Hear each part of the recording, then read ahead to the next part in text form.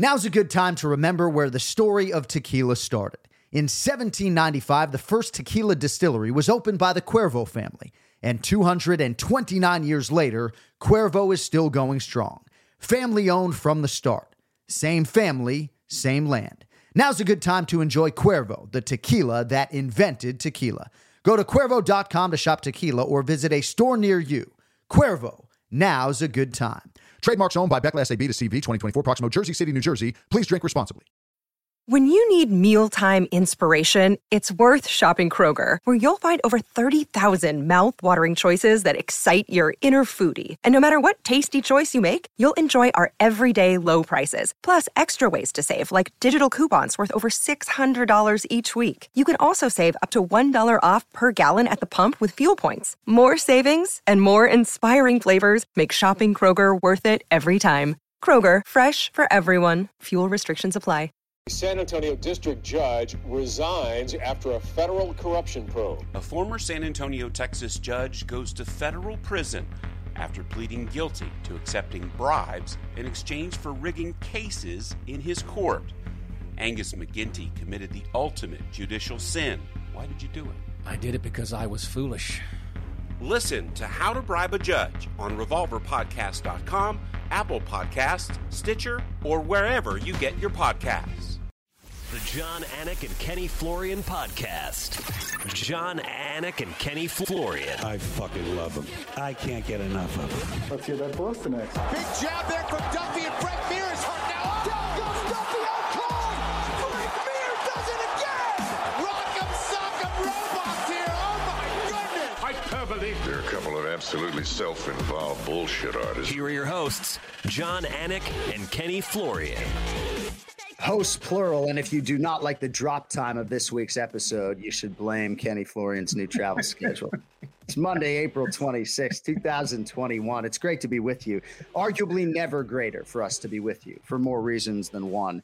It's episode like 298 of the Anik and Florian podcast, and there is so much to get to after a mixed martial arts weekend that you and I will be talking about for some time. I mean, UFC 261 singularly for me is the most memorable live event I've been a part of. And if you want to call that recency bias because it just happened, then that's okay. And maybe I would say that's leaning into the negative a little bit.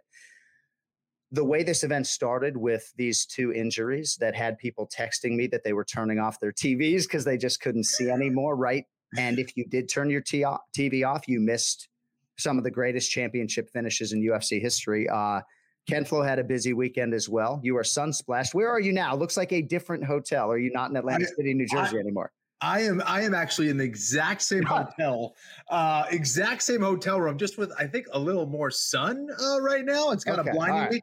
But, dude, I couldn't agree with you more. It was crazy to see just all the fans in there. It was awesome to see that. Things are starting to get back to normal. It was much needed. The energy just seemed different, and man, what a night. Yeah, I guess we should start with the crowd as we do our headlines. And I often thought about this episode as I was going through my day with this 6 p.m. Eastern start time. And I thought I could just not cuss today and treat it like a UFC live event, right? Because people are like, oh, how do you not swear on air? And it's like, well, it's really fucking hot, you know? But no, if I don't swear today because I know there are a bunch of kids listening, I can do that. So if you have a child who listens to the show on a weekly basis, I would like to hear from you at John_Anik on social media. I know we have some 10 and 11-year-old girls out there that listen. Incidentally, they are my favorite listeners. I put you guys ahead of my daughters who listen sporadically. But if you have kids who listen to this podcast, I want to hear from you, especially after today, because I'm not going to control the language because Kamaru fucking Usman, Ken Flo. Like, I mean, it's funny because I saw Dana White at the post-fight press conference talk about him being on his way to being the greatest of all time. And that's kind of what I see. And you put that type of dream and legacy on the line every time you fight when you've won 18 in a row and you're chasing Anderson Silva's record that we thought nobody would break. What'd you make of Kamaru Usman making relatively quick work of a very Jorge game-bred Masvidal? I tell you what, I noticed two things. First of all, I noticed a champion in Kamaru Usman who was very much at home as he was walking into the octagon and about to get to fight. He looked so relaxed, so at ease, so ready to go. I mean, he was dancing his way to the octagon, literally. And then just the way he was moving his body and his facial expressions, he just seemed ready. Now, on the opposite side of things was Jorge Masvidal, who looked to me like he was tense, tentative, and didn't seem that. Now, I don't know if that was just the aura of Kamaru coming in there or Kamaru has just been there so many times. But I think this is a guy, Kamaru Usman, who really is feeling himself at this point. He knows what kind of fighter and what kind of champion he is. And he's coming into his own now as a defending champion. Yeah. That is bad news for everybody else, man. He put on quite the performance on Saturday night. I remember when he beat Haider Hassan in 2015, thinking even then that we had a real problem on our hands potentially, right? And obviously there's been tremendous skill development and commitment from him. And I think it's an interesting angle when you talk about Trevor Weidman and that his intention to go train with Trevor preceded the Gilbert Burns fight, that even though Henry Hooft in theory would have been in his corner long term, and he is not in his corner any longer, that the Trevor Weidman thing was going to happen. And I mean, what else can you say about what Trevor Weidman has done to sort of, take Henry Hooft Dutch kickboxing style to that next level with this jab and these hands? And oh my gosh, man, I am just blown away. Well, obviously it's working. I think that Trevor is way better about the overall striking game as far as, it's one thing, to go forward and throw combinations. Anyone can kind of teach that. But I think you got to understand the whys and the whens. And I think that Kamaru is starting to understand that. And he's way safer now when he's going in to strike. He's picking the right moments. He's feinting his way in. He's very loose and relaxed, which is now unleashing the power within Kamaru Usman when it comes to the striking game, right? So I think it is just it's worked extremely well. I also think that certain coaches just mesh and speak the same language of other fighters. And I think for whatever reason, Trevor, right, because he is a very knowledgeable and experienced coach and he's very good at what he does, it's speaking to Kamaru Usman. And Usman is believing in what he's learning. So it's a perfect match. Kamaru is no doubt a better fighter since he left Florida. And it's great to see, man, because now people, not only is he a great champion, but people want to see Kamaru Usman fight, right? That wasn't always the case. So it's great to see. So I don't know if you're one of those who mutes the broadcast. I think I said on the broadcast that like Floyd Mayweather allows a striking fight to build. That was something Kamaru Usman said in our fighter meeting, that he now understands how to let a striking style fight build. And in a kickboxing match with no wrestling, I think he's very competitive now, right? I mean, he has a lot of weapons and maybe before he had some of the tools, but he didn't know how to use them. Well, dude, I tell you what, I think that Gilbert Burns fight, that Gilbert Burns win, beating a guy who, from what I heard, they used to go tit for tat in training, and it was kind of back and forth wars all the time in the gym. I think him getting that result in the way that he did it gave him a renewed confidence in his striking, where now he's like, wait a sec, I can do that. I know I can do that. I am going to continue to do that against anyone and everyone that I face from here on out. And the Burns win, you're so right. You cannot overstate the confidence that gave him, not just in terms of the skill set, right? But that was a hard fight for Kamaru emotionally. Yes. Now, physically and mentally, this was a really hard fight. And Kenny, if you saw Kamaru's, I'm not saying it played out as a hard fight, but a hard fight to prepare for. If you saw Kamaru Usman's post-fight interview with Joe Rogan, twice he said that Masvidal elevated his game. And the reason he says that, in my opinion, is because you're not just fighting the fighter, right? And you'll hear a lot of fighters say we and not I in these fighter meetings. And I like those guys. You're taking on Mike Brown, right? Actually, you know what? Let me go above that. You're taking on Dan Lambert, okay? An owner of American Top Team who has all the resources and will put all of them forward to try to fucking beat Kamaru Usman, right? And then you have Mike Brown, who's a mastermind, who does have head-to-head wins over Trevor Weidman. I know this night didn't go well, but I think maybe Poirier against Gaethje, I don't know. But I don't even know what the hell I'm saying. I'm having a bad show so far. I'm a little bit all over the place, but you kind of know what I mean. Not true. Not true. No, absolutely, dude. Listen, I think that anytime you're facing that level of opposition, you are then going to bring everything at your disposal and seek out the resources that you need, right? It becomes this war not only of one-on-one, but team versus team, and who can pull the best resources. And I think that, for Kamaru Usman, he's going and doing that, especially now that he's making some good coin. Yeah. He can go in and bring in other people and do what he needs to do. And this guy is continuing to get better, man. And it's a beautiful thing because I always appreciated the kind of fighter that Kamaru Usman is. Yeah. But I tell you what, from the moment that fight started, actually from the moment he walked out of his dressing room, he just looked ready. He owned the moment. There was no hesitation. There was confidence from the get-go. And that was a beautiful thing. He's coming into his own. So watch out. Biggest difference between him and George St. Pierre is that one of them loves fight night and one of them did not. I mean, Kamaru really does like to fight, he would probably enjoy getting, I guess I shouldn't say this, but challenged in the street, right? He is very much willing and able at any time, any place. He's a bad dude, man. He's a fighter's fighter. He really is. He embraces that part of it, that one-on-one competition. He craves it and he thrives. And it's funny because increasingly, the dance looks looser every fight, to your point. I'm glad you highlighted that. And John, he is definitely embracing the fight, but he's not an idiot. This is a smart fighter. He knows what he's good at. Yeah. He knows when to do it. Yeah. He knows how to do it. He knows who he needs to do it against. This guy is a brilliant fighter. I'm telling you, what kind of damage did he take out there against Masvidal? Not much. Calf kicks. Maybe a calf kick. Yeah, that was it. Right. So the thing is with calf kicks, man, and we're going to we can't go, a show does not go by where any low, I know. I don't even know what to say. But in terms of the seminal blow, the fight ending shot, Jorge Masvidal had absorbed a couple of these prior in this fight, and it looked kind of like a harbinger of things to come. What were your thoughts on sort of the fight ending sequence, sort of, kind of a feint that set up the massive right hand? I thought it was a thing of beauty. He was finding a lot of success with his 1-2 combination and was finding it a lot in the form of that right hand. And to me, I think the previous fight in a lot of ways is what won him this fight. I think Masvidal was expecting him to wrestle so much more. He was waiting for that shot. He was so prepared for the wrestling that he was not prepared for the striking. And I don't think he respected the improved striking game of Kamaru Usman. Usman was feinting. He was going high. He was going low. He was mixing things up, but all the while keeping it simple. I can feint a double leg. I can feint a jab, and I can do a cross, right? George St. Pierre, same thing. There wasn't a whole lot that he did. George St. Pierre had an amazing jab. He had a Superman punch, right? And he had his double leg. And there was not a damn thing you could do to stop it. And Kamaru Usman's the same deal.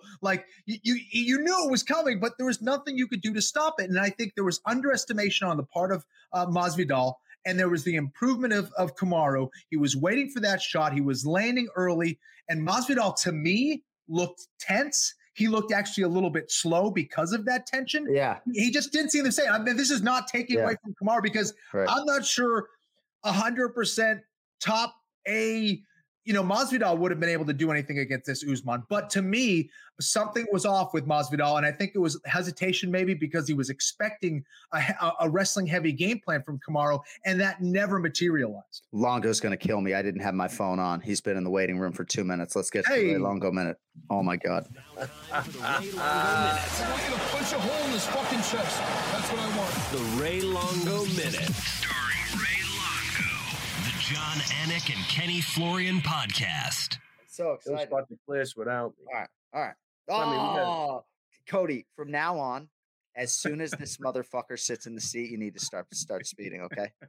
Oh, well, it's recording. Okay. Just depends how I want to edit it. All right. So, you have carte blanche. You are the executive producer, which means your power actually supersedes Kenny Florian's. 3 times Ken Flo fought for a fucking UFC title, and Cody actually has more power on this program.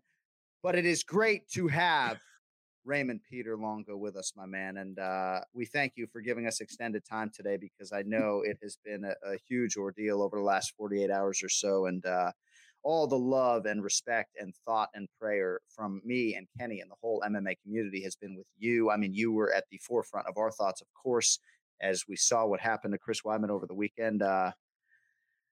I don't even know where to begin, my man, but it's nice to see you. I'm glad you're home safely. I'm glad Chris can drive and not fly on Wednesday. How are you holding up?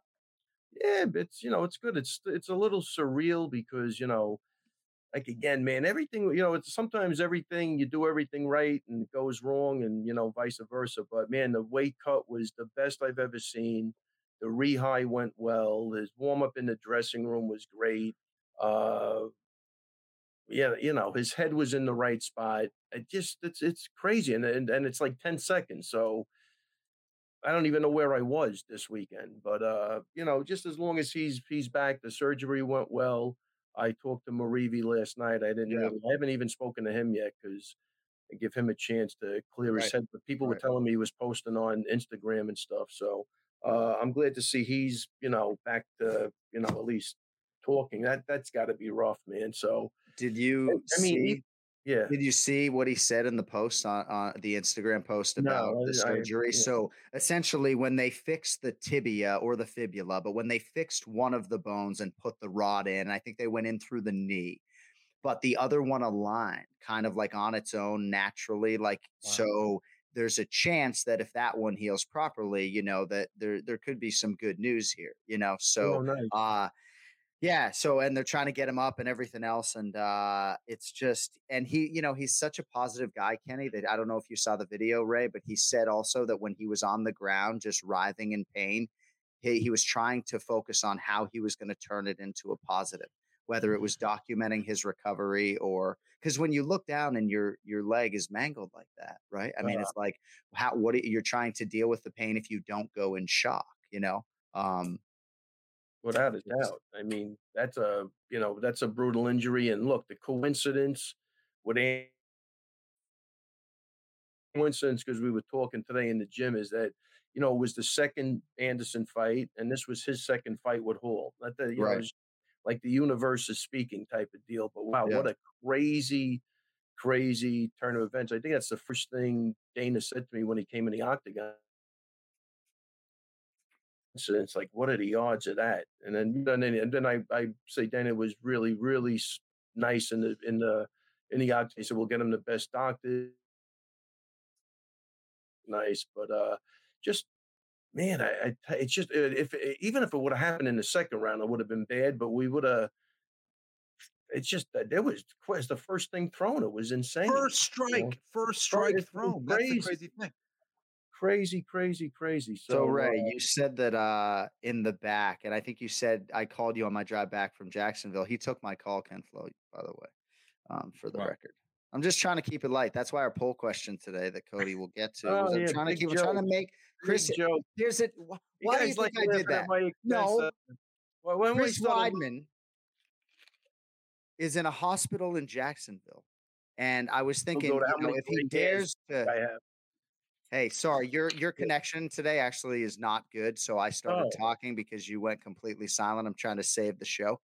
Okay. But no, Chris is obviously in a hospital and on morphine. And I thought if he maybe opened the Twitter machine and saw it, it would make him laugh for a second. That's why I did it. I could have said, hey, who do y'all think's going to win? Dominic Reyes or Yuri Prochazka? But I asked people what your t-shirt size was. But hey, I don't want to get to that right now. I'll tell you what, he will laugh at that though, because it's a pretty funny story. Thank you. Thank you. My wife thought it was hysterical, and she doesn't even think I'm picked up on it. I was like, I don't know. They gave me the wrong size, though. How's that? I don't know. Really. I didn't know that they gave you the wrong size. There's a story here that I didn't even know existed. I was just curious. The XL was like a rash guard on me. I'm not fucking walking out like this. I go, give me a. So I just to play it safe. I swear to God, John. I go, give me a XXX. Give me a XXX. I go, all right, at least it's loose. I swear to God, I'm like a moo. I can't. And then I go. I said I want a XXX for the dressing room, and they gave me a XXX again. What am I going to do at that point? But dude, that XL, forget about it. I got used to the Reebok stuff. It was not. That would have been a disaster. Trust me when I tell you, crazy. And then I wore a tent. That he said they had to go to Omar the tent maker. It was either a rash guard or a muumuu or a dress. There's no in between, really. No one between. Ray was gonna come out in overalls like Cuba Gooding Jr. Yeah, you know it was even worse. Your sneakers. What's wrong with your sneakers? You cut out again. Oh, I said my sneaker size was 13. Was crazy. I was like Bozo the Clown that night. It was really horrible. So, Kenny, I didn't know the reason I'm having a hard time pulling. I didn't know I was opening up this type of can. I saw you once, and I thought to myself, your shirt either looked way too big or way too small. So maybe this would be a good poll question. Little did I know that there was all of this. So what's the right answer? So what's the right answer? What size shirt did you wear out on fight night? Was it XXX? Oh, don't pause on me now, motherfucker. No. Hey, you paused, bro. You're frozen, man. Maybe we'll get a better connection. Yeah, maybe we may have to hang up with Ray, who is just frozen. Ken Flo's commentary, incidentally, so good this weekend that Cody said it was like he was frozen in time. I think Ken Flo, do you notice how much better his commentating on these fights was now that he had a successful night with the PFL? I think he's revived. He seems excited. Look at the sun on his goddamn face. My soul he's a different guy. He's back in the booth. Look at that vitamin D through the hotel window. I'm still laughing about the sneakers. Yeah, no, Ray, you cut out when you were trying to tell the audience what size T-shirt did you wear out to the octagon? Was it XXX? Oh my fucking God, it was XXX. I'm sorry about the language. 30.4% of our listeners said XXX. I almost didn't put XXX as a choice in the poll. My wife said large. I think she has a secret crush on Ray Longo. Oh man, large. Tell her I love her. That's she had to dance with Bruce Buffer at Zach Candido's wedding, and I think she's still upset with me about that. She would love to dance with Ray Longo though. Yeah, listen. Anyway, the XL looked like a bib on me. So like a baby's bib. The Venom, I guess, has an athletic fit. So I go, I go, what am I, 20 years old? Give me a right. I go, well, I want a chance. Kenny, I truly had no idea. Listen, it was an omen for things to come. That the fucking size 13 shoes, the triple XL shirt. We should have known. I can't cancel the fight. Next time that happens, I can't believe it was XXX. Yeah, the only thing those sneakers didn't do were explode. Like, like a clown at a party. I didn't have the exploding shoes, but they were pretty close. So on my drive, did they honk when you walked? Yeah, it was like that. So on my drive back from Jacksonville, you said Chris was just, and in the best of ways, but sort of bad intentioned, right? The way he was warming up, just the way he trained. Kenny, he said he hasn't trained like this since the Machida fight in 2014. The desperation training every day, but training smart. Like this dude was ready to go make a run and become a world champion. I tell you what, I saw it in Chris's eyes. The same things that I saw in Kamaru Usman, I saw a Chris that I hadn't seen in a very long time. As soon as he walked out there, I was like, this kid looks focused. He looks ready. He looked in shape.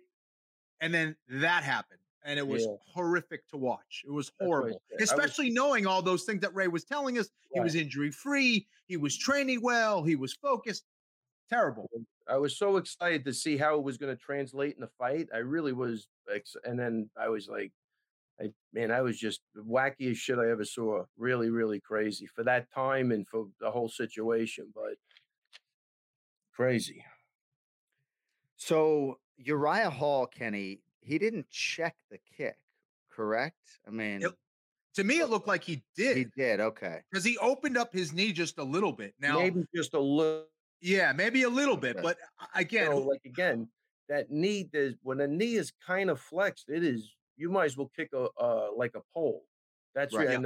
Especially at the point where it meets. Yeah, right. Exactly. So at the full on the thigh or down by the calf, that's not happening, but he just hit it in the perfect spot. That's what happened. Yep. That's what happened with Anderson too. I mean, exactly. It's not, I don't think it's the best thing for your knee, but again, I did that to somebody like 10, 15 years ago with shin guards on, which was crazy. But when the knee is in a flex position, it can withstand a lot of pain, man, a lot. And it didn't look on that side like that's what happened, but that's what happened. So I'm going to try to be as efficient as humanly possible with these 40 or so minutes that we have remaining with Ray. So I want to get both of your thoughts on this, right? We talk about calf kicks and low kicks in modern day mixed martial arts. It's a tremendous trend in our sport. There are a lot of people out there that are just, Ken Flo had some sort of funny tweets like, hey, all right, everybody huddle around now. All right, no more kicks like below the leg, okay? Right? Because a lot of bad shit's happening, okay? But Jim Miller, I told this story probably on these airwaves, okay? Jim Miller told us, I believe in a fighter meeting, that he started working on the low leg kicks for the Nate Diaz fight, right? I believe he used them in the Joe Lozon fight, and he felt that in his shin in a negative way for 3 years, right? So when you are throwing these, we talk so much about defending these, Kenny, right? And wearing shin pads in practice, and how do you defend them? Are you tough genetically? Are you built well genetically? Can you take the kick, right? But in terms of these low calf kicks, right? What are your thoughts on this one in particular, and how it sort of relates to all of that? There's no doubt about it that if you are a leg kicker, that you are also taking damage yourself. Okay, that just because you see one guy kind of limping and the other guy's kicking and he looks to be okay, doesn't mean that he's not feeling it. Every leg kick that every Muay Thai guy has thrown also hurts them to a certain extent, especially over time. And you're doing it for years. So, that whole idea that, some Thai guy has like these invincible shins, they're feeling it. They're feeling probably every single one of them. So, it's brutal on everyone's body, right? This one in particular was just it, like Ray said, it happened to hit at the worst spot possible on Uriah Hall's.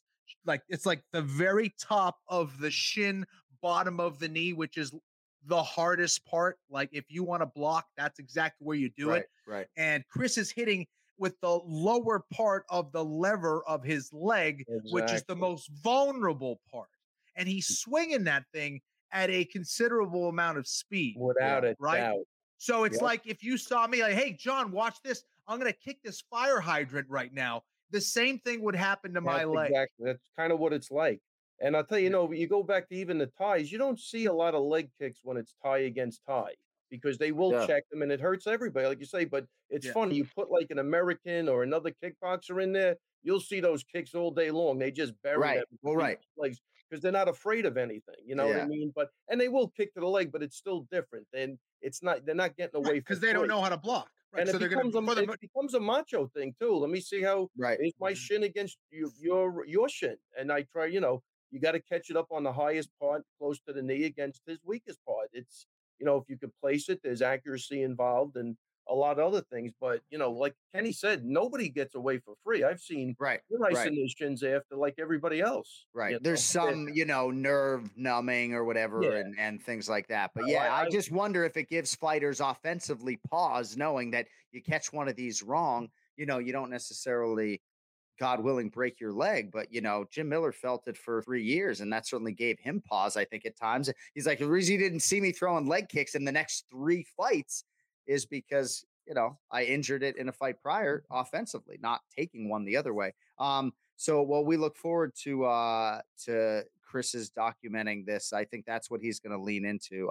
It's just sad in terms of the career trajectory. But, Ray, I think you seem pretty bullish on the fact that, and especially hearing what I said about the surgery, like you seem to think that he'll be able to fight again. Like, what do you think? I know you haven't talked to the guy, but like, I absolutely think he's got one New York walk left in him at least after this.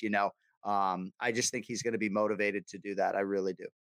Yeah, no, he's. I'm going to say I haven't talked to him. He's 100% fighting again. If I know him. Yeah. He's going to want to fight again. He's not going to want to go out like that. And I think the fact that even Anderson fought after his leg break is going to be more inspiration for him to go, I'm going back in there too. I don't think he'd go out like that. And the good thing is, Weidman, look, his wrestling is his strong point. He's got great hands when he wants to use them. And he could devise a whole nother game around the attributes he has. Whereas, Silva really was a great kickboxer. And if you take away one of those weapons, it's worse to him. Like, Chris wasn't the biggest kicker, even though he kicks like a mule. We've never seen him do that. But when I first started training Chris, and he left a lot of guys laying on the floor of the octagon with just leg kicks. Yeah. And I'm really glad that, if you heard Anthony Smith talk about when he went down to Carolina and trained with him, he said, I don't know how this guy even has a fucking loss. And what he's saying is true. He's very well trained. And that's why I say when he started losing was more confusing to me because I know the capabilities of this guy. And to hear, it was happy to hear Anthony Smith and that's a realistic, he's a great guy. I mean, they are friends, but he's telling it like it is. I wasn't there, but I know the way the guy is. When he's on, he is a motherfucker. Like, Rogan said. I've never heard you and Matt Serra talk about an athlete the way you guys talk about Weidman, and you both talk about it the same way. And this was not the first time that Anthony Smith had brought up Chris Weidman. He talked about it with the Schmo in an interview earlier. He said, I trained with the guy for 2 weeks. Like, I barely got anything done in any realm of martial arts. Like, best guy I've ever trained with by far. And yes, to your point, I don't know how he ever lost. But, I got to spend great time with you guys this week. And Chris just looked so goddamn good. And so did Uriah Hall. And Uriah Hall has won 4 in a row. And that's a whole different conversation. And I hope we can have that for 5 minutes later. But Chris just seemed really ready to sort of resume his ascent. And that's why I think this hits, even deeper for you. Yeah, no, it's just, I really was dying to see what was going to happen because I knew where his head was at. I know him good enough to know that something was different. He was just in a good spot. At one point I said something to him. He goes, you're just trying to make me feel better. Like we got that kind of relationship. But I was like, I'm telling you, this is, I've been with you a long time. I know when you're feeling good. And there's times like when I walk in there and I'm definitely a little nervous. And there's times when I'm not nervous at all. And I was not remotely nervous. And when I say nervous, I mean to an extent where, I'm like, man, I hope this goes. I really was excited.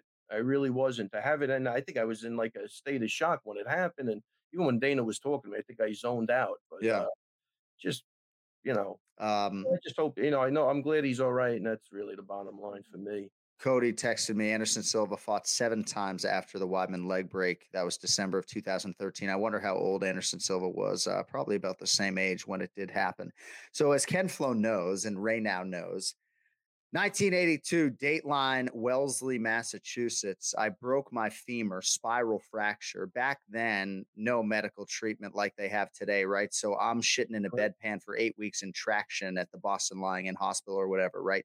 But I went into shock right when my leg broke. So I remember my mom and my grandmother, I love you guys, but idiot sticks taking me to the pediatrician's office. Can you take me to the hospital, please? I have a spiral fracture in my femur, right? So they finally get me to the hospital. But I remember them taking me to the pediatrician first. I remember them cutting my overalls with scissors. I'm 5 years old, by the way. Cutting my overalls with the cold scissors, right? But it didn't seem like Chris went into shock. It seemed like he was writhing in pain. Like, Ray, what are you thinking in the you said you just said, it made me think of that story because you said, I just went into shock.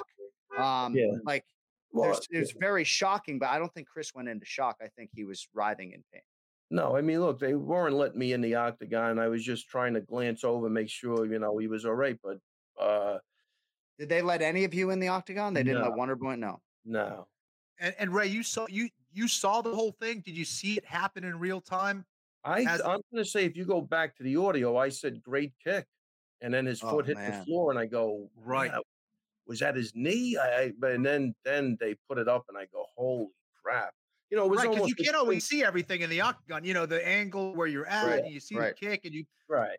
It was the thing with Anderson. Like, obviously, all the morons on social media go berserk, but we had no idea what happened to Anderson that time. Of course. He just got his leg checked, and whatever. I mean, that was it. Yeah. He was, something else happened. Then you look at the screen and you go, holy crap, it's one of those things that's very hard to look at for anybody. Yeah, I didn't seek out the old video. Go ahead, Kenny. I was going to say for me, guys, I believe that, just the way that Chris is built and, how he is, I think physically he's going to be fine. What concerns me is, and we saw with Anderson Silva, even Jose Aldo, for whatever happened to his foot or whatever, we didn't see him kick as much, in his career. For me, I think Anderson kind of stopped kicking a little bit. I wonder, what I'm concerned about is how this affects Chris mentally for his next fight. Should that happen, is like, is he going to be second guessing that kick, or is he going to use that in the same way? And you obviously know Chris better than anybody. How do you think he's going to come back from this mentally? Look, I think it's going to be a challenge, but I don't think he even has to kick like that, and he's got great front kicks also that he could use, to the solar plexus. He stabs you really nice. Yes, he does. You're right. He's got great hands, and if he blends his hands in with his wrestling, look, on a weird way, it could make him better. Less things to think about and really isolate what you do, because he should really like that fight was going to hit the ground one point or another. There's nothing, no doubt. There was nothing anybody could do. I don't think anybody's ever stopped him completely from taking him down. And if anything, he focused on this camp. And again, I was only there for a short period of time. Was his wrestling? He had a couple of big guys that he was wrestling with, and I think that got him back to that type of cardio, which is what he needs in his fights, is to be able to do what he likes to do over and over and over again. And I'm sure you could talk to those wrestlers. For a guy that's 36, going to be 37, he's still hanging with tough guys, man. I've never seen anybody piss on him in wrestling. And if they had a good day, they have 10 bad days in a row after that. He makes that adjustment quick. His wrestling is off the hook. I'm telling you, he might have got bored with everything at one point. Who knows, because it's something that, like, again, I've never seen anybody give him a problem. He's a total phenom. I mean, if you harken back to some of the early wins that he had, right? The Munoz and Maya and why he's a total phenom. Yeah. I was just going to say, I didn't seek out the old video of Anderson Silva, but this one seemed more violent and worse. And you're right, Kenny. I'm watching the monitor, right? Because you have to. That's going to give you the best angle. That's the angle they're getting back at home. But you're right. It stands to reason that Ray could have missed it. But again, we're thinking about Chris a lot, and they'll move back to they'll drive back to South Carolina, I guess, on Wednesday. At least he said he drove, right? Like 5 hours or so, Ray. He drove from South Carolina to Jacksonville, so he'll just drive home. I guess they'll drive him home, right? And not fly, presumably. I thought he flew, but I know his wife drove down, but I'm not sure he did. All right. I thought he told me. I could be wrong. To my fat face that he drove, but I've been wrong before. Man. This sport is crazy, right? Even with Masvidal, who I really like as a fighter. I mean, you stick around long enough, man, shit's gonna happen. It's just the way it is. It's the way that curve works. And again, first time he's been knocked out in 50 fights, which was surprising. But I mean, just all the credit to Usman, man, for pulling that off. I don't think there could have been a more satisfying way for him to win that fight. But like, again, man, this is it's not for the weak-hearted. You know what I mean? You have to be mentally squared away, else you're gonna get swept out with the current eventually, and you're not coming back. All right, I want to get to some other UFC 261 things and inject sort of Colby Covington into the conversation. And Ray, certainly want your thoughts, big picture on Kamaru Usman. But Kenny, Kamaru Usman and Colby Covington fought at UFC 245. I would agree with Dana. It's one of the greatest fights I've ever seen. You go back and watch Colby landed a ton of huge shots. People thought maybe I over-exaggerated some of those shots on the broadcast, but dude, he was landing bombs. What do you think about Usman Covington too, Ken Flo, as the next fight for Kamaru as he goes for 19 in a row? Listen, I would have liked to seen him fight Wonder Boy myself, just because it's a different fight, and I also think it'd be really intriguing seeing the best striker in the division take on the best grappler in the division, best wrestler in the division. But there's no question. You can't deny what happened in that first fight and what the second fight will most likely produce. I think these guys do not like each other. I'm not sure there's anyone who likes Colby Covington if you're going to fight him. Okay. I was going to say, I like him. No, but you know what I mean? Like, I don't have to fight him. Right, exactly. He has a way of bringing out, the anger in his opposition. And he knows how to build a fight, whether you like it or you hate it. And I think that we would see a lot of that animosity.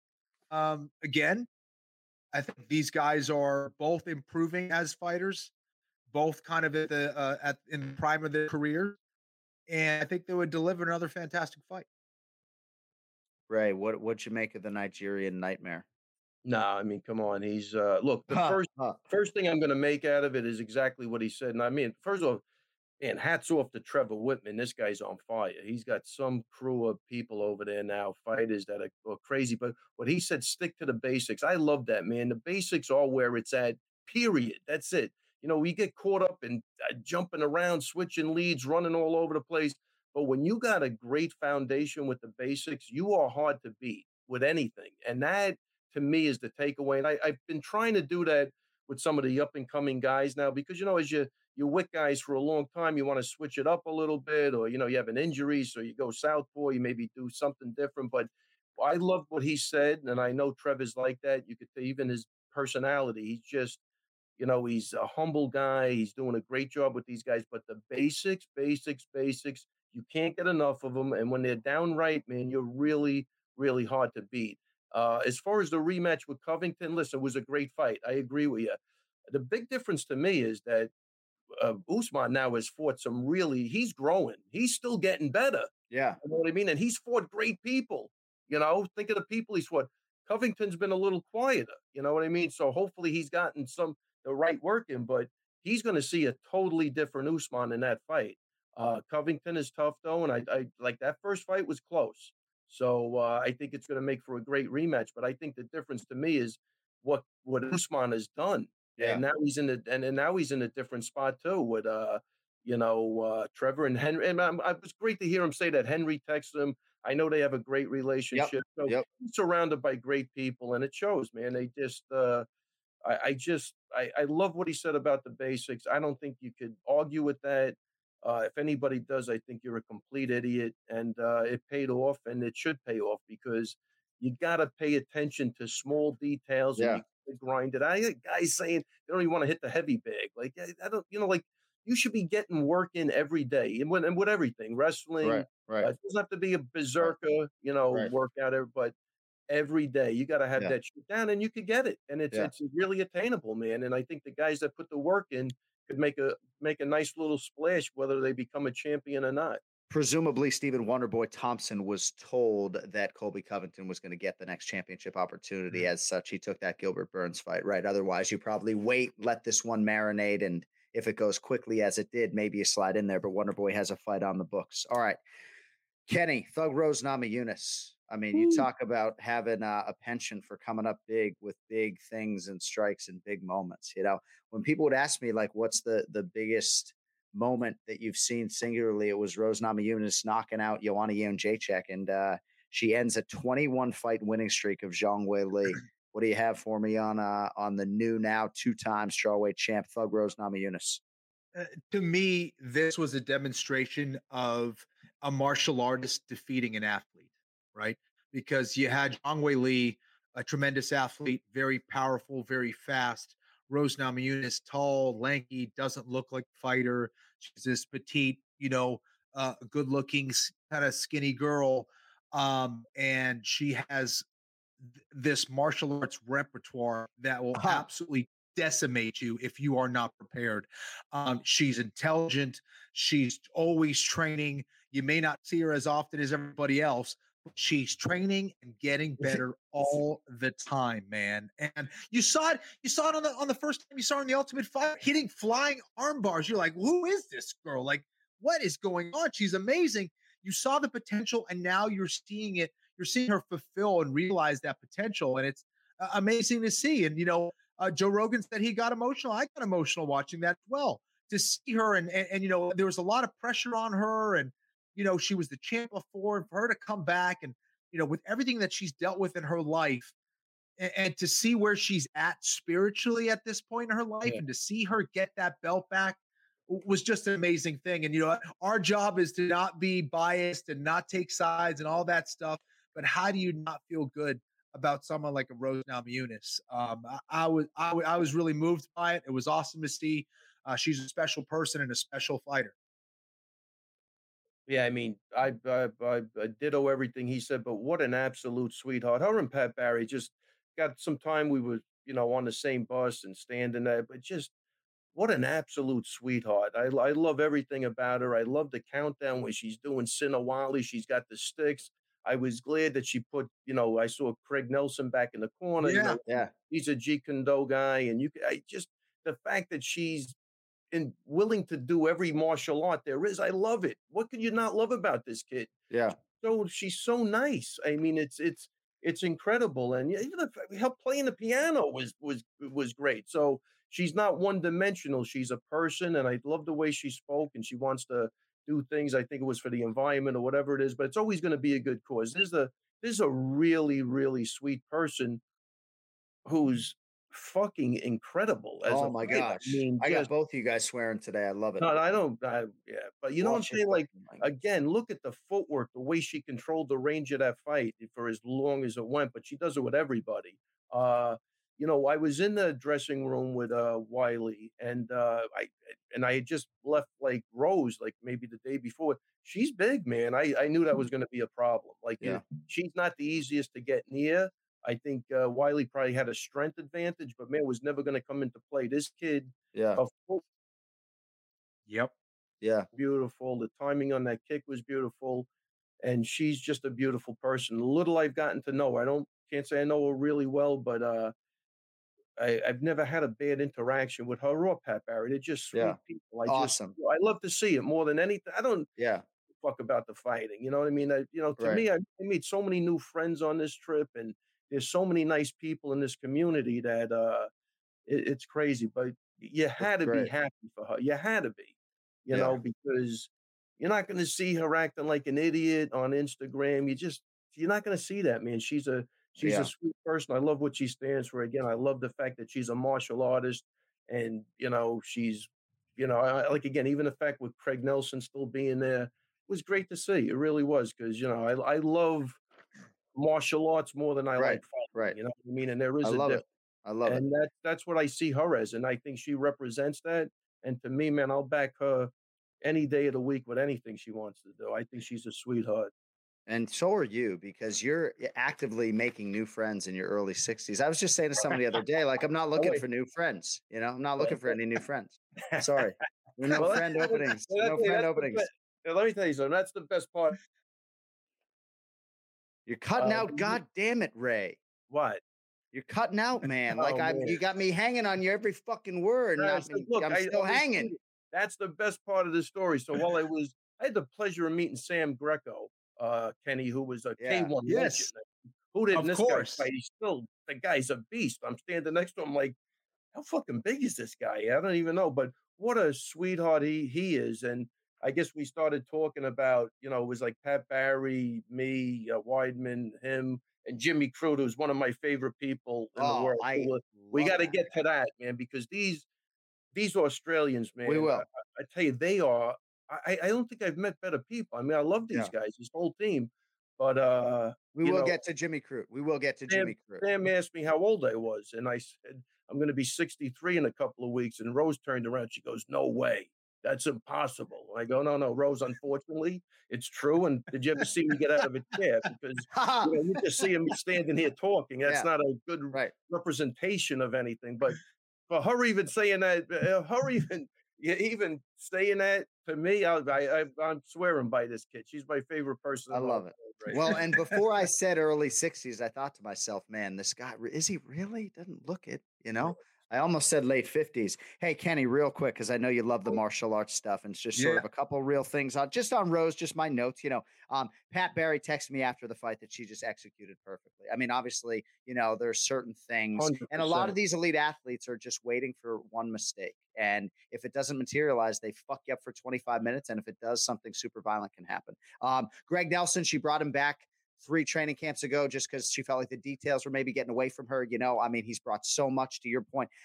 Chico Camus, just super athlete that's totally devoted to her, right? That gets her into her flow. It's completely catered to her. And then, of course, Trevor effing Whitman. Yeah. So, Trevor, I mean, you can't say anything. I mean, I don't know. This guy's he's living large now, man. He's backing it up, and he's got great guys. Usman's got to be a huge addition to that camp. And, Ray, I'll start and with you on yeah. Zhang Weili and then get to Kenny. Again, I'm trying to get to all these athletes because Yeah. I don't want to keep you here forever. No, I'm you good to know, go. Zhang Weili, linear a little bit as a striker. She got tuned up by Joanna. Again, I've watched that fight 3 times. I had Joanna winning all 3 times. And I think Zhang Weili is going to beat a lot of people, as she did to earn her championship opportunity. But they definitely have some work to do. What were your thoughts on Zhang Weili as short as the fight was? No, listen, I think she's coming to fight, right? But I think you hit on a pretty good point. She's pretty linear. I do believe she's strong for her size, but when you have a person that can execute like Rose, that's never going to be a good fight for her. It just never will, because Rose, I believe, the only way that becomes a problem is if Rose can't do that for 5 rounds, she starts to gas out. But when she's up on her toes, moving like that, I believe she'll beat her 9 out of 10 times. Ken Flo, your thoughts on Zhang Weili, your appetite for a rematch? I mean, certainly there are a lot of people at 115 pounds. There's the Carla Esparza-Yan Xiaonan fight, which is happening at UFC 262. Esparza has a lot of momentum, has a head-to-head win over Rose Namajunas. That was the inaugural UFC strawweight title fight in 2014. Yan Xiaonan is a really good fighter. Joanna is lurking, but has 2 head-to-head losses against Rose. Your thoughts on Zhang Weili moving forward, and divisionally, where do you stand? People forget that Zhang Weili hasn't been in this game that long, really. She won she made her UFC debut, and then a year later she was champ. Right? So I mean, she hasn't been in the game that long. She still has a lot to learn. That is both good and unfortunate. But I think that's what was exposed here against Rose. Rose's footwork, I think, was really the difference. She didn't know when and where to enter against Rose Namajunas with those circular or half circles that she was making there. But I do think that Zhang Weili is going to get better from this. She's going to learn from this. I think it was a tough stylistic matchup for her. And she will be sharper. She's a tremendous athlete. She also really surrounds herself with great people. I also think she is a true martial artist as well. She has the mentality, and she will be back strong from this. Same way, Rose Namajunas, same thing. Rarely is success a straight line up. All of these fighters, Kamaru Usman aside, have experienced ups and downs. And from these downs, the key is to be aware, to be present, to figure out what the hell you did wrong. And then you learn more from those experiences than any of your wins. And I think we'll see that with Zhang Weili. Yeah, I agree too, and I love her also, because I tell you, I love watching when she's doing Tai Chi, and I mean it's great. They had to do some other strike, look like Singy to me. I don't know what I was looking at, but she's embracing the martial arts too. So I think they seem like nice people in the dressing room, and I wish her the best of luck too. I mean, it's just I think this fight was just she's just too good at that range, man. She really does. She puts the combinations. She's in and out. She's hard to hit. She's quick. She's powerful.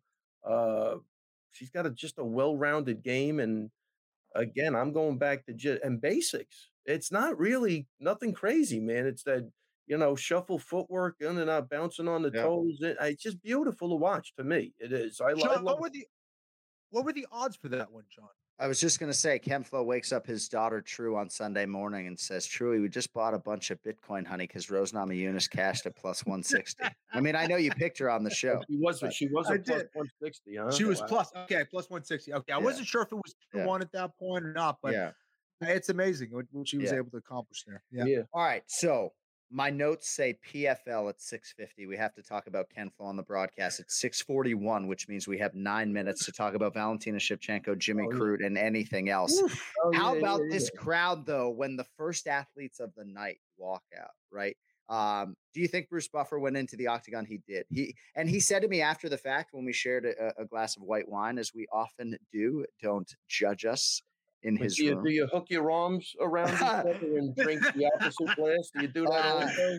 He said bunch of freaking So he said that he said that he was not afraid to be a cheerleader, and you can be sure, like Ken Flo, it was commentator turned fan for me too. Like I was literally like asking for COVID, like taking pictures with fans, thanking them. Right, it meant so much to us, and obviously the athletes, and I think to suggest that the crowd did not play a role in some of these performances is not giving the fans enough credit. I'm kind of a broken record on this if you've ingested anything I've said over the last week, Kenny, but like crowd can take away a bad warm up pretty quickly and wake your ass up, right? Can it not? I agree. It's totally different. When I fought in the Ultimate Fighter house, it was completely quiet. It was the weirdest thing. You hear everything. The energy is completely different. And then you go out to, let's say, a UFC fight night where it's a smaller venue, or you go into that large arena. They're all different experiences, for better or worse. So for me as a fan, the energy just seemed completely different, even just watching it from my couch or bed or whatever it was. Right? It was, dude, it was awesome. Hearing the fans and everything, it was cool.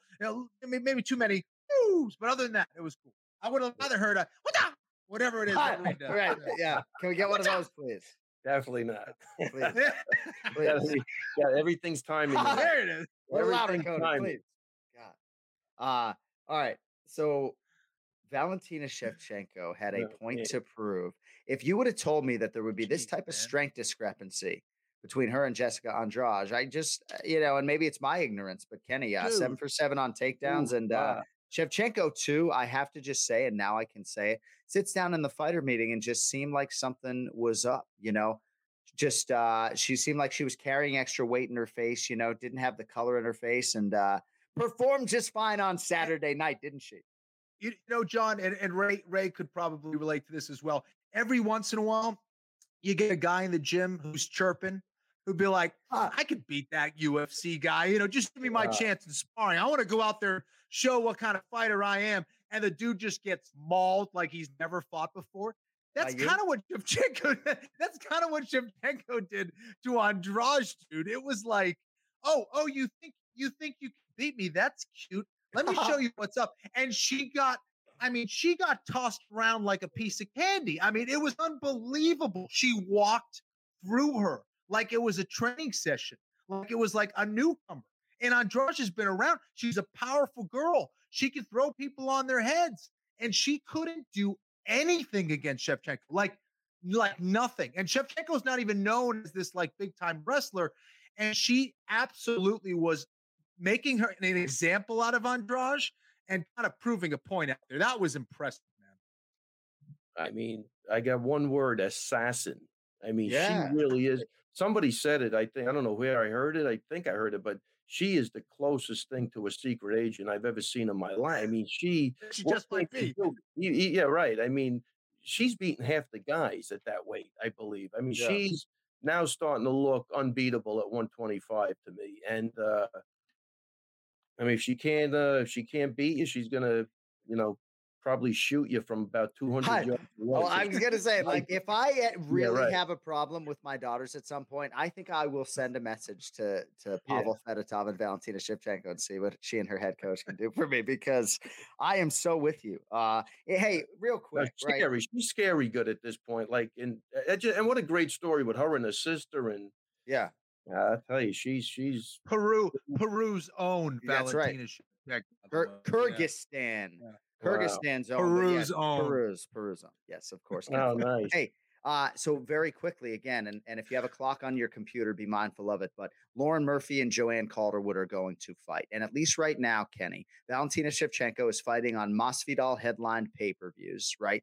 As a champion, getting points, making money. Doesn't seem like she's losing sleep over not getting a Nunes trilogy fight, even though many believe she beat Amanda in their second meeting in 2017. Not unlike Andrade being undersized at flyweight, Shevchenko's going to be undersized at 135 pounds. But what are your thoughts in terms of Shevchenko and what you would do with her in 3 months, 6 months, long term? Jeez, if I'm being honest, I don't think there's a challenge out there for Shevchenko. I think she's just that good. And this is no disrespect to anyone in that division. I think her biggest challenges are women outside of her division. Okay. I think that's the only thing you got for her at this point. It's just how good she is.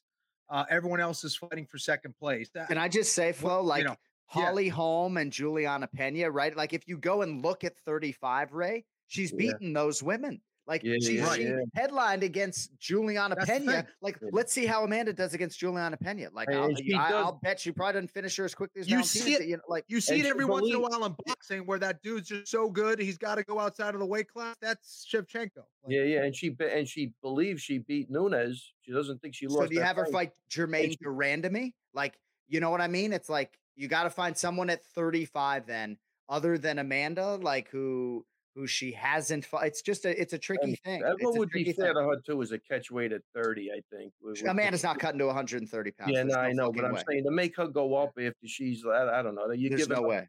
Yeah, I think you'll see the same thing. That's a close fight. It's a very technical fight. Yeah. Yeah. Hey, Jimmy Crute. I love him. You know, 25-year-old kid, 12-1, seemed like he was really rounding into form. And certainly Anthony Smith deserves a lot of credit. I could do a quarter of an hour on how much I love that guy. And now he's emerging as a fighter, and Kenny footwork and stuff. He said his coaches finally say he's a factory X fighter because he has footwork and defense and takedowns. Like he's really, he says, I'm only getting good now. He's 50 fights in. I'm only getting good now. Right. But Ray, you spent some time with the Crute corner, and hopefully it's not too serious an injury. Is it, you think it was the nerve or the knee? Do we have any idea? I don't know. He looked like he was having a good time at the bar. But when I got there after the fight, it was great to see. He was hanging out with Anthony Smith and his wife. So it was just great to see those guys hanging out and talking. I love, like, again, it's more than fighting. It's about the relationships you build, even with the guys you fight. And sometimes those relationships become stronger because you have a different type of bond. But it was great just hanging with those guys. When I was in Melbourne, I mean, whatever we talked about, he just treated me like gold. I love Australia, man, and those people are just great, salt of the earth type of guy, and I wish him the best. And again, Anthony Smith, hats off to him too, great guy. Yeah, but it was just good to see. And just one other word, because people don't realize, even with the corners, and sometimes I was dealing with some shit too. So you have to stay focused, and you're really there for the athlete. But Sam Greco didn't make it to the bar because he had lost his father-in-law that night. So think of the pain he has to go through. And then Jimmy told me that he actually told me that they have to quarantine for 2 weeks when they go back. So the sacrifices that a lot of people make is, I just want to shout that out because I don't think people even remotely realize that. Yeah, the Aussies and the Kiwis are making a tremendous sacrifice. Come over like that, and third one, and Cody is going to kick you out of the StreamYard room. Unless it's Chris Weidman, you could take that one. No, it's not. But, Kenny does not befriend, by the way, his former opponents. He's a tremendously classy martial artist, but it's not like Kempflo's texting Joe Lozon back when he texts him back. Sorry. All right. So it is 6:50 on the screws, which means I want to talk briefly about PFL 1. I really enjoyed watching Ken Flo back on commentary. I really enjoyed watching Clay Collard and Anthony Pettis go at it. I really enjoyed watching the dude, I think Bubba Jenkins, who beat Lance Palmer. I'm a fan of his, Ken Flo. But Ken Flo, like, these are my twin brother Jason's words, not mine. But you just did not miss a beat. Your ability to explain this stuff to everybody and add a little flavor with the humor and the energy. I just think you did objectively a very good job, and you should be proud. And hopefully your wife was proud and your family was proud. And it's just good to see you back on the sticks, my man, is really all I got. Ray, am I boring you? Sitting back like the fucking No, definitely not. I'm pretty sure my whole family was asleep by the time the fights came on. I mean, this is a long one today. I might have drifted out there for a bit. But Ken Flo, hey, great to get one in the can. I mean, nobody's happier than you, obviously, that PFL 1 is in the books. I mean, how was it, and what were your thoughts on everything? It was great to be back, man. It was awesome. I think that we had some great fights. I think that we had some huge upsets that night, which was really surprising for me to watch. And we saw a couple former champions go down, which was always exciting. And, seeing in that league format, I think that makes things a little bit juicier as the season moves on. And I felt good out there, man. I always feel like I can do better. And I think that I should improve as we go on. And I'm excited to get after it for the rest of the fights. And I appreciate you watching. And yeah, it's been fun, man. It was good to finally get back in there. And like you say, there's nothing like watching live fights, man. Oh, It's the greatest best. job in the world. You messed up this one jujitsu sequence. I'll tell you about it off the air. Really? I don't believe that. But listen, as far as I'm concerned, Kenny knocked the cover off the ball. He just did. He was great. It's great to hear. And the fights were great. The fights really were great. Thank you, Ray. The fights were great. Every time I see an ankle lock like Brendan Allen got on Carl Robertson, I wonder why these people train jiu-jitsu. Hey, how about Randy Rude Boy Brown? That was sweet. Oh, yeah, I don't recall having seen a too, one-arm rear naked choke in that seat. I don't recall seeing. I'm sure you've seen one. I don't know that I've seen one. Listen, man, if your tie is tight enough around the neck, you could shut off the blood to your brain and put you to sleep eventually. And you really don't need that much pressure. And Randy Brown is probably not your regular average dude. He's strong. He had that right around the neck of his opponent, had the other arm tied up. So there was no resistance with that one arm. And he put him to sleep. I thought it was a thing of beauty, man. And awesome. Good to see Randy. Randy, I think if you look at some of his weaknesses, maybe it's his grappling. He looked sharp. So it was awesome to see. That was a great win, man. It's time. I'm telling you, New York's got something. Jamaica, he claims Jamaica. Obviously, he spent a lot of his formative years in Jamaica, but he was born in Springfield, Massachusetts. So I asked him in the fighter meeting if we could claim him. So he could be the first Boston-born UFC champion. The thing is, too. Yeah. Go ahead, Ken. Oh, no, I was going to say my three older siblings claim Springfield. There you go. See, there you go. Yeah. Edgar Florian, Springfield, Massachusetts. You like that, Dr. Gus? Shouting out your oldest? Yeah, we got you. What was I talking about? Dr. Gus, my favorite. I got completely Randy Brown. Randy Brown. The maturity dripping off of this kid in our fighter meeting. He stayed aligned with his original coaches. He now has 11 UFC fights. He's quietly won. How many do you think of those 11? 7-4. Not too bad. At 170 pounds, great frame for the division. I'm really excited to see what he can do. All right, so I think that's all my notes. Unless I'm forgetting something, we can get to the pronunciation of the week. Ray, you have a class at the top of the hour, so we were going to let you fly right now unless you have anything else for us. But yeah, I think we covered it all. I didn't even say before mind. Cody. Yes, and I want to hear Cody. So this Saturday, there's a huge fight for. This Saturday, there's a man fighting from Ray's gym. So man. Yeah, I'm back on a plane Wednesday. What am I doing? I'm delirious. Thank God for the executive producer. John, you screwed me up for an hour. Imagine I talk for an hour and we don't mention poor Marab. So 5 straight wins, all by unanimous decision. He's the minus 240 betting favorite against Cody Stamann. Huge fight. You're back on a plane Wednesday. I bet you're probably excited to have something to shift the focus a little bit. Oh yeah, no, when you do, when you're coaching, you go from one fight to another. You don't really have time to lament over anything or to really focus. You gotta keep moving or you sink. So as of Wednesday, this will be behind me, kind of, and then we just move on. I'm really psyched for Marab, and it's not an easy fight, and it'll be a great test for him, and he'll move up the rankings if he wins. So he's going to give it his all. Hey, so from now on, we're just going to ask you how much time you have, and we'll take as much time as you have every week because that's what the listeners seem to want. They want you to be more a part of the show. So we're not trying to lean away from what the audience wants. So thank you for the extended time. I can't believe it was a XXX shirt. I can't believe you don't dye your hair. Is your hair really that black? Size 13 shoes. Size 13 shoes. Which is weird. No, don't dye the hair. I think Weidman said Alex Davis. I think Weidman told me was asking him if it was my real hair, and then I was sitting down. I noticed the guy was behind me. I think he was looking down to see if there was like hair plugs or something.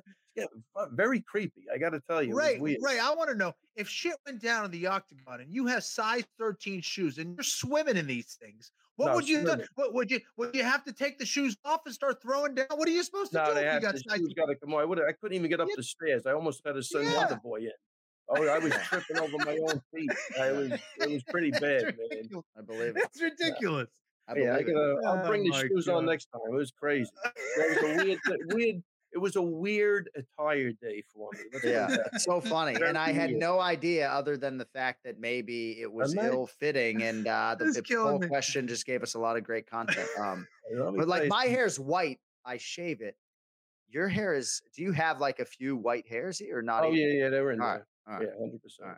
All right. Well, I guess having daughters doesn't cause gray hair. Good to fucking know. All right, we got to go. We love you.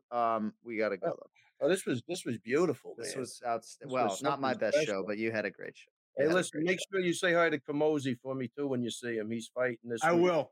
Yeah, I will. Another great guy. Yeah. When he finishes his 17-day quarantine.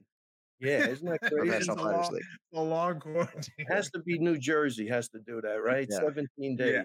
Yeah. Everybody's at the end of the pandemic. Nobody's even tested anymore. 17. Why not make it a month? Right. Round it out. No.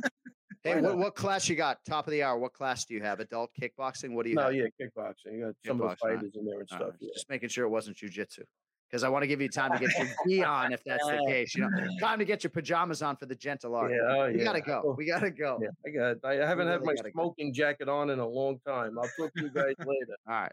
Take care. Ray Longo minute. Go get your smoke, your jacket.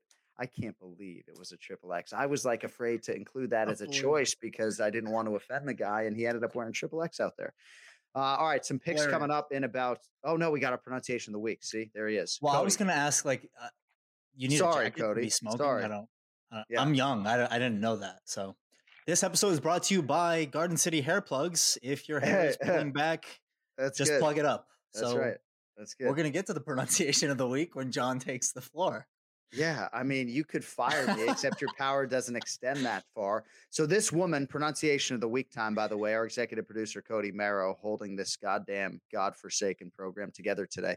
All right, this woman charged with kicking off the main card on ESPN2 Saturday against Luana Carolina. UFC Fight Night on ESPN2. Of whom am I speaking?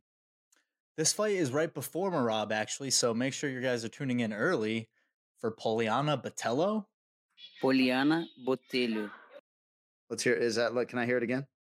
Poliana Botelho. Poliana Botelho. I'm kind of a stickler for the Portuguese names. Please, Kenny. I don't know if did you say Poliana Botelho? I believe so. What did you say? I said Botelho, so I whitened up the last name, so I think I'm gonna get the L for that. Yeah, so, I think John's leaning towards. I think that's a no, dog. What do you so think? if you notice, Kenny said more like Botelho as opposed to Botelho, right? So here's the thing. We will determine how this affects your record when I hear how they do it on broadcast, okay? But what I was looking for was Poliana Botelho, okay? Now, that's not always the case, but I know you're looking at me like I'm crazy. If they go Botelho, right? I don't know what you said exactly. If they go Botelho on the broadcast, we'll give you a win. Otherwise, Botelho was what we were looking for. To be determined. Probably be a no for me, dog. But all right, we'll see. We'll see what the poll does for me. But for every pronunciation from now leading up till Houston, John, when I get to see you, right, you have to bang out shots for everyone I get right. So if I get that one right, that's one of three. That's fine. So, Casamigos, baby. All right. I have not met the Game Bread tattoo this weekend, unfortunately. So I'm getting the Game Bread tattoo, whether there's a bet online or not. It's just a matter. Trevor Whitman comes up to me. He's like, "What are you doing with the Game Bread tattoo?" I was like, "How much time do you have for the story?" It goes back to time as we have left on this program. That's right. Yeah. Well, Cody, thanks. Cody coming to Houston for UFC 262. His birthday is May 15th, so he's going to come watch Chandler and Oliveira, Nate Diaz, and Leon Edwards. I've never met the kid. How about that? The executive producer of the show never met the kid, probably because of COVID-19. But how about that? All right, picks coming up in 60 seconds, but support for the Anik and Florian podcast brought to you by Manscaped, the best in men's below-the-waist grooming and trusted by over 2 million men worldwide. If you're in the market, we have an exclusive offer for our viewers and listeners, 20% off and free shipping by going to manscaped.com/AF in the US, Canada, Australia, and the UK. You've heard me talk about this ceramic blade on this Lawnmower 3.0. I'm no longer nicking myself when I'm manscaping. It's the best below-the-waist hair trimmer in human existence. It really is. I don't know exactly how I lived without it. Cutting-edge ceramic blade reduces your grooming accidents. Replacement blades come in the mail. It's part of a brand new peak hygiene plan. If you want to go that route, the plan essentially is just a member portal to manage your preferences. It's available across Europe, Australia, and the U.S. Replenishment pack comes with a free gift as well this month. Foot duster, foot deodorant spray, $30 value, totally free. So if you want to get in on it, get 20% off, free shipping, go to manscaped.com/AF. That is 20% off with free shipping by going to manscaped.com/AF. Put handsome on autopilot with the new Peak Hygiene Plan from Manscaped. I think I just scared Ken Flo. Let's get to the main event challenge.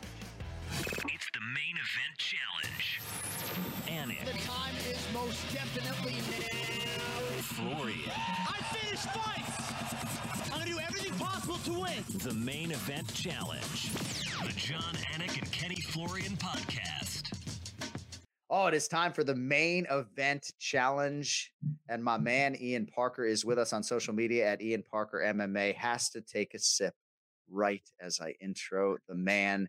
Update the standings real quick before I get to my guy, IP. Dale, put your lip in, tied Ken Flo 4-4 as last week's Team Anik representative. Lead is still ours, Ian, 52-42. But it's great to see you. As many of our listeners know, we are very happy to see you a part of Team PFL. It's 2-1 now, a couple of PFL guys. But if you want to see Ian Parker doing content for the PFL, there's a pre-show on Wednesday at 4:30 p.m. Eastern on ESPN Plus, and it gives us great pleasure to see you get this opportunity. You know how we feel about you as a mixed martial arts mind, and that's why we gave you the opportunity. And we're very happy that others see what we saw about a year ago. Now get us some sponsors. Just kidding. He's not kidding, but he's kidding, but he's not kidding. I'm totally kidding. No, you're talent now. You're talent now. I know. Now, maybe I'll get like 6 more followers, and those sponsors will write me back. It'll be perfect. Yeah. So, has Ken Flo followed you on Instagram yet? No. All right. So, that's so funny, right? My twin brother already has the follow. So when he massages Ken Flo for the broadcast, it's not because he's looking for that follow. But I did tape your content. I guess I'm lying, right? I guess I'm lying when I say that. But I very much look forward to going back. It was a busy weekend, but checking out your stuff is it James Lynch and the coach? Is that what you're doing? Yeah. No, okay. It was James Lynch is doing his own social media interviewing separately. Coach and I did it with Sean, and actually Kenny and Randy back and forth. We were with the broadcast team. Okay. They threw it to us. It was pretty funny. Sean in the rehearsal mentioned the Duck Nation, and Randy had no idea what we were talking about. He's like, actually, I was a Beaver in college, so I don't know about the duck thing. How intimate is your audience that people would, with all due respect to our podcast, that Sean O'Connell would liberally drop a Duck Nation on a PFL pre-show? Because, hey, you think I'm dropping Anik and Florian podcast on a fucking UFC pre-show? Not trying to lose my job out there, I didn't even have any conversation. The only conversation I had with Sean before was the first meeting. We signed in, and him and I were the only two on, and he was putting on his pants on Zoom. And I was like, Sean, before I meet someone in that situation, before you buy me dinner. And he was like, zipping up. He's like, oh, I didn't know anyone was on here. I'm like, all right, well, this is cool. And then the next night, he called me the Duck. So that was pretty cool. Well, I would love to see you and Ken Flo going back and forth, but I'm very happy for the both of you. But we need to move on to UFC Fight Night, Reyes versus Prochazka. And we will start with what is a huge fight at 135 pounds. We mentioned it earlier, Ian. Ray Longo's guy, Merab Dvalishvili, minus 240. Cody Stamann, plus 200. Last fight for Stamann against Jimmy Rivera. Ran into a very sharp Jimmy Rivera on Fight Island last July. How do you see this one playing out, Ian Parker? And ultimately, we will need a winner. Yeah, I think minus 240 is a little heavy for Merab in a fight against another wrestler who's also a really good striker, speed-wise. But I do think Merab's cardio and his constant pressure, as we saw what Rivera did to Stamann. So I'm going to go Merab here. I just think that line is a little heavy for a straight bet. Ken Flo, what do you think about this bet? I mean, Merab has not had a knack for putting people away per se, but he has been dominant and he just never stops, man. I mean, right? It's like, I can't relate to the output of some of these guys. And I would think he'd be a hard guy to fade at the window. What do you think? Yeah, listen, I think that Cody Stamann definitely has some skills. He's a solid wrestler himself. We can't forget about that. He's a developing striker. But I do think that what Merab may lack in the striking department against someone like Stamann, I think he makes up for with his pressure, his pace, his conditioning, and his wrestling. I think there will be a lot of moments where Stamann's going to be pressed up against the cage and, trying to, wrestle him off in the clinch. And I do think Merab will definitely hit a few takedowns here and there. And I think that's going to be the difference here. I think Merab gets it done as well. All right, light heavyweight division. Iwan Kutelaba minus 130. His series with Magomed Ankalaev now complete, of course, taking on Dustin Jacoby plus 110. Big opportunity, Ian, for Jacoby here, stepping in for Devin Clark, trying to get his second win of the year. He's got momentum over all 4 straight.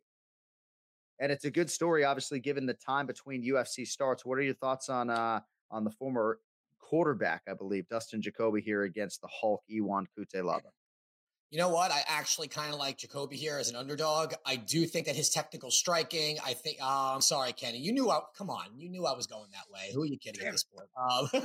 This is why you should go first. I told you. But no, all serious, I think that Ion Kutalaba comes out the gate too hot. I think he throws so much and he gets tired. I just think Jacoby's technical striking output will be the game changer. As long as he doesn't blow his gasket in rounds 1 and 2, I think he just has more tools in the striking department to get this done, and I don't think he gets scared by Ion screaming in his face. So I like Iwan. Iwan. Oh, it's Iwan. Iwan. I mean, I figured that guy you would focus on because you're a comic book guy. You know, Iwan, the Hulk. The Hulk. What do you mean? You don't see the time but the Hulk's real name is Bruce Banner. It's not Iwan Kutalaba. The Hulk. But I get what you're saying. Okay, that's fine. You want to? I get it. Ken Flo, you have called fights. Ken Flo, you have called fights involving Iwan Kutelaba. What are your thoughts on the Hulk here? I love watching the Hulk, man. For better or for worse, I'm a fan. I'm also a fan of Dustin Jacoby. What do you think, Flo? Well, listen, dude, he's a dangerous guy, and Kutalaba has the ability to knock out anyone in the division. But he is a little bit reckless at times, and I think that it allows for others to come in and knock him out. I do think that for the majority of what Ian said, he's correct. I think that Dustin is going to be a more technical guy. I think that he might be able to catch Kutalaba coming in and actually knock him out. Right. But I think if he's smart, he doesn't try to engage. He tries to play the more technical striker and outpoint him round by round. And if there's an opportunity, he takes him out. But you don't want to force it against someone as dangerous as Kutalaba. All right, new main event challenge rule. Whoever is losing at the time has to pick the main event first. But Ken Flo gets the red corner for every other selection heretofore, unless the guest picker is somebody who has a UFC resume better than his, because we need to put some respect on the name Cub Swanson, and we need to put some respect on the name Kenny Florin. So Ken Flo's going to have the red corner for this one, but as he trails us, Ian, I will have him lead the main event for you. Giga Chikadze, minus 185, Cub Swanson, plus 160. We'll need the round the method of victory, boys. My son needs to. Jesus. Chikadze has won 7 in a row, Kenny. He's 5-0 in the UFC, Ian. I think he's a great fighter. He's a great human being. I've loved getting to know him in the fighter meetings. But I think we need to respect Cub Swanson a little bit here, Ian. I mean, again, I'm an amateur here, but, 20th UFC fight. He has momentum. I don't have to be there in Vegas to know that he's putting in the work and he's in a good place. Any value for you on Cub Swanson here, IP, against Giga Chikadze? That's a no for me, John, on this one, unfortunately. Listen, I love Cub Swanson. What he's shown in his last fight is he's still here and he still wants to be here and he has the skills. I just think Chikadze is a new type of fighter. The striking is just light years past a lot of people. And if he keeps the fight standing, and we saw his ground game a little bit, I just think he's faster. I think he knows how to pick his shots. And similar to the last fight we broke down, just a better technical striker. As long as he doesn't brawl and be willing to take a shot from Cub, because Cub can still knock you out, I don't see how he gets outstruck by Cub Swanson, and I think he gets the win.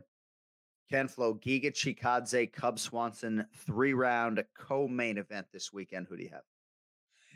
I think if it was Giga's, first, second, maybe even third UFC fight, there'd be some hesitation there on my part in picking Giga, but I do think that he really is very comfortable now in the UFC. I think that he's tall, he's lanky, and he has a crap ton of experience as a striker. And I know he's been working on his jiu-jitsu for a long time now. I actually trained with him many years ago, and so I know he's focused. I think he's going to be tough in that division, given his size and physical skills. I like Giga here. I like Giga by decision against Cub. Giga Chikadze for Ken Flo and Ian. And then our main event,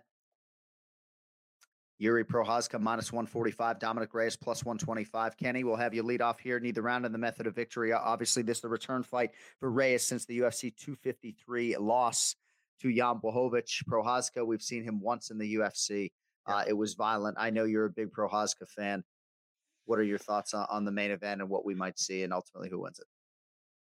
Well, you alluded to it. We only have seen him once, and that was very impressive in his UFC debut. If he's able to compete that way and show that movement, I think he can offer up a lot of problems for Dominic Reyes. For Reyes, we haven't really seen him since his last loss. We're not sure what he's going to look like coming back, right? We haven't seen him since his last fight. So I think that, Prochazka is probably going to be the favorite here. I'm not sure he gets it done by knockout. I think he can. But again, I'm going to have to go with Prochazka here by decision. So, Ian, this is a very interesting main event, hugely important fight at 205 pounds. And I was on a podcast earlier today, and they asked me to sort of handicap it. And I said, sometimes when I'm calling fights, I have this amazing lens, 26 out of these 40 shows into these guys and where they're at during fight week. For a fight like this, I don't have that insight, right? I'm not there. I'm not necessarily following these guys' every move the way maybe I have intel on Cub Swanson per se. So I don't have that lens. I think it's a very close fight. I would submit to you that I think Prochazka deserves to be the favorite. I think some people are surprised by that. What do you see happening this weekend, and ultimately on which side do you fall? I'm actually a little surprised he's the favorite also, because in the fight against Volkan Ozdemir, that first round he wasn't winning. And then Ozdemir looked like he tired out, and Yuri caught him. With Reyes, he lost to Jan Blachowicz, but look what Blachowicz has done. Then he went and beat Israel Adesanya. We're seeing a different Jan Blachowicz. Maybe he doesn't get enough credit. And Reyes before that was the man. He was doing everything he was supposed to do. He was the prospect. I don't really see a reason why all of a sudden we just discount him here. In fact, I love him as an underdog in this situation because, one, he's, it's hard for me to bet on someone who's been in the UFC one time. Literally, and then all of a sudden he gets thrown into a big fight against a guy in Reyes who has fought top-level competition. They may question his win over Weidman because it was Weidman's first fight at 205, but it was still Chris Weidman. It still wasn't like a no-namer who was his first fight. So I like Dominic Reyes here. If I'm Reyes, I try to drag this into as deep waters as possible. I try to wrestle the hell out of this guy and not get in brawls. Don't be cocky, bouncing around, trying to land that big shot, because we see Yuri will land a bigger shot, and that's when he will go night-night. So I'm going to go Reyes. I'm going to say fourth round TKO. Unless Yuri surprises us with cardio. I've heard nothing about his distance fighting, and I think Reyes has that cardio. So I'm going to go with that as my result. I may just sit on the couch and get a 2-liter Coke. Kenny's not listening, so I'll just say a large bag of nacho cheese Doritos and a 2-liter Coke and just sit on the couch and watch these fights. Delete all my social media apps. What time the meeting is on Friday? I was just looking at Rey's, record, and I don't know. I don't think he's faced. John Jones obviously was an amazing opposition there, but I don't know. I think Prochazka is a different kind of striker. I don't think that Reyes has faced anyone like him. Yeah. But it should be an interesting fight. Find out. I was joking that you weren't listening because I don't like to admit to drinking soda when you're intensely paying attention. But I'm thinking, maybe no tequila this weekend. Maybe we just go 2-liter Coca-Cola fucking classic, large bag of nacho cheese Doritos, and get laughing gas for the children and put them down at about 6:30.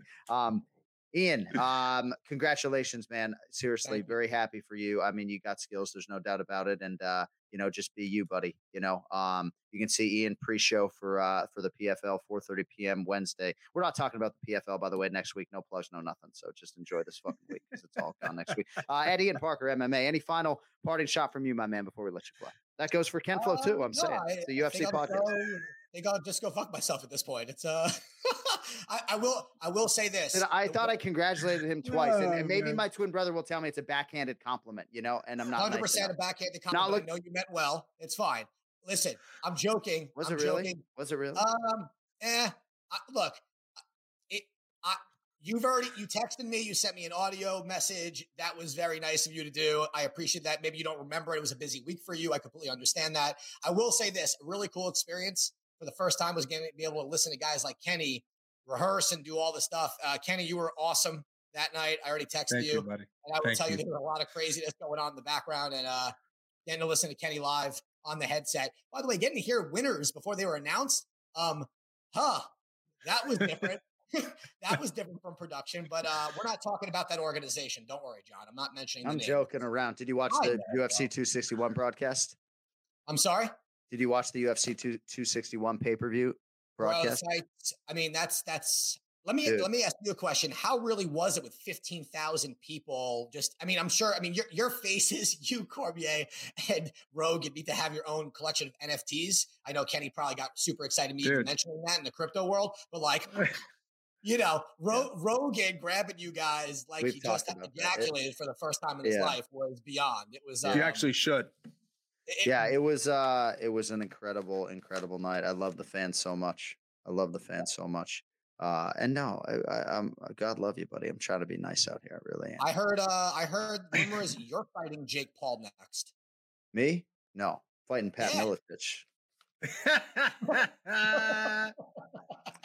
In a pig farm in Missouri, I'm sure. Yeah. I would rather. You know what he has to do? Do you know what Miletich has to do if he loses this 3-round boxing match to me? Oh, this is a real thing. Oh, okay. Oh, yeah. So you stop listening to the Anik and Florian podcast now because you got signed by. I thought that was a joke. This is a real thing. Okay. We talked about it on the podcast last week, so you can re-rack last week's episode. But I don't want to waste any more of Ken Flo's time. So. Or yours. No, I said Miletich has to wear a mask for a month if he loses to me. He's not going to lose to me. That's the rub. Is it? It's just straight boxing. Straight boxing, 3 2-minute rounds. You could beat him. He's a ground guy. I beat anybody I put my mind to. I'm not trying. I'm not trying to go 0-1. It's like I'm not trying to go 0-1. We're trying to go 1-0. How old is Miletich right now? Got a lot of options right now on the table, so I don't want to exclusively focus on Patty right now. I think he's about my age, maybe a little bit older. But he's in his 50s. He's in his 50s. Hey, y'all want me to face someone younger? I just need to be the underdog. I want to be the betting underdog, unless it's my twin brother, and that's a pick 'em fight. And by the way, if my twin brother says I was mean to you this week, this will be the last episode of the Anik and Florian podcast I host. He'll be stepping in next week for episode 299. And that's it. You've been fine. You're not being mean. He just likes one beer before the show. I had a bad show early, and now everybody's all over me. I haven't said a word. I think you've been fantastic. Thanks. Cody's going to give it to me later. My trafficking has been. He's going to edit the hell out of this. Everyone's going to be great. I hope not. Next week, we're going live in the StreamYard platform, but we got to let you go because Ken Flo's you got a show to prep for. Hey, thank you. Love you. We'll talk to you next week. Appreciate it, guys. Dude. All right, that's it for the main event challenge. And that's it for the show. Remember, the show is going head-to-head with the NFL draft on Thursday night, I believe, on this channel. So, Cody, I love you. Jay, love you. Bilal, remember the name Muhammad. I'll be watching the NFL draft, but for you mixed martial arts fans, you can watch Remember the Show on this channel. I think they're not going Friday maybe because they don't want to counter-program Ken Flo's new gig. So I don't know what's going on. But if you want to watch Remember the Show, you can watch it Thursday. If you'd like merchandise, AnikFlorianPodcast.com. Code AF10 for 10% off. And we will be back next Monday to recap Prochazka and Reyes, and then, of course, get you fired up for Corey Sandhagen and TJ Dillashaw. And I did talk to Jeff Nowitzki, by the way. TJ Dillashaw's passed like 24 drug tests, by the way, already since he came back. So, nice. All right. Well, hey, best of luck this weekend, my man. Hope I didn't offend any young children. And we will talk to you next Sunday or Monday. I think we're actually going to do the show Sunday, so you get it earlier next week. And thank you all for listening. For Cody, for Ken Flo, I'm John. Thank you all. We'll talk to you next week. Until then, till later.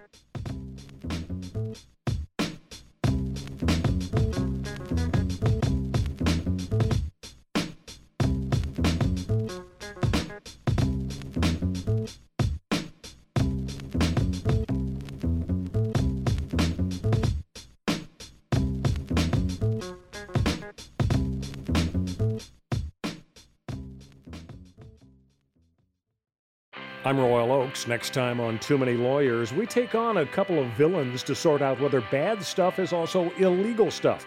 George Santos won a seat in Congress by lying to voters, but is that a crime? And Kanye West made it clear he hates Jews. In England, he'd go to jail for that. Here in America, did he commit a hate crime? Listen to Too Many Lawyers on the iHeartRadio app, Apple Podcasts, or wherever you get your podcasts. Now's a good time to remember where the story of tequila started. In 1795, the first tequila distillery was opened by the Cuervo family, and 229 years later, Cuervo is still going strong. Family-owned from the start.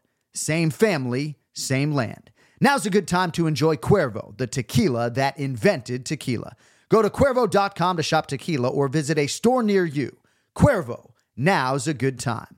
Trademarks owned by Beckless AB to CV 2024, Proximo, Jersey City, New Jersey. Please drink responsibly.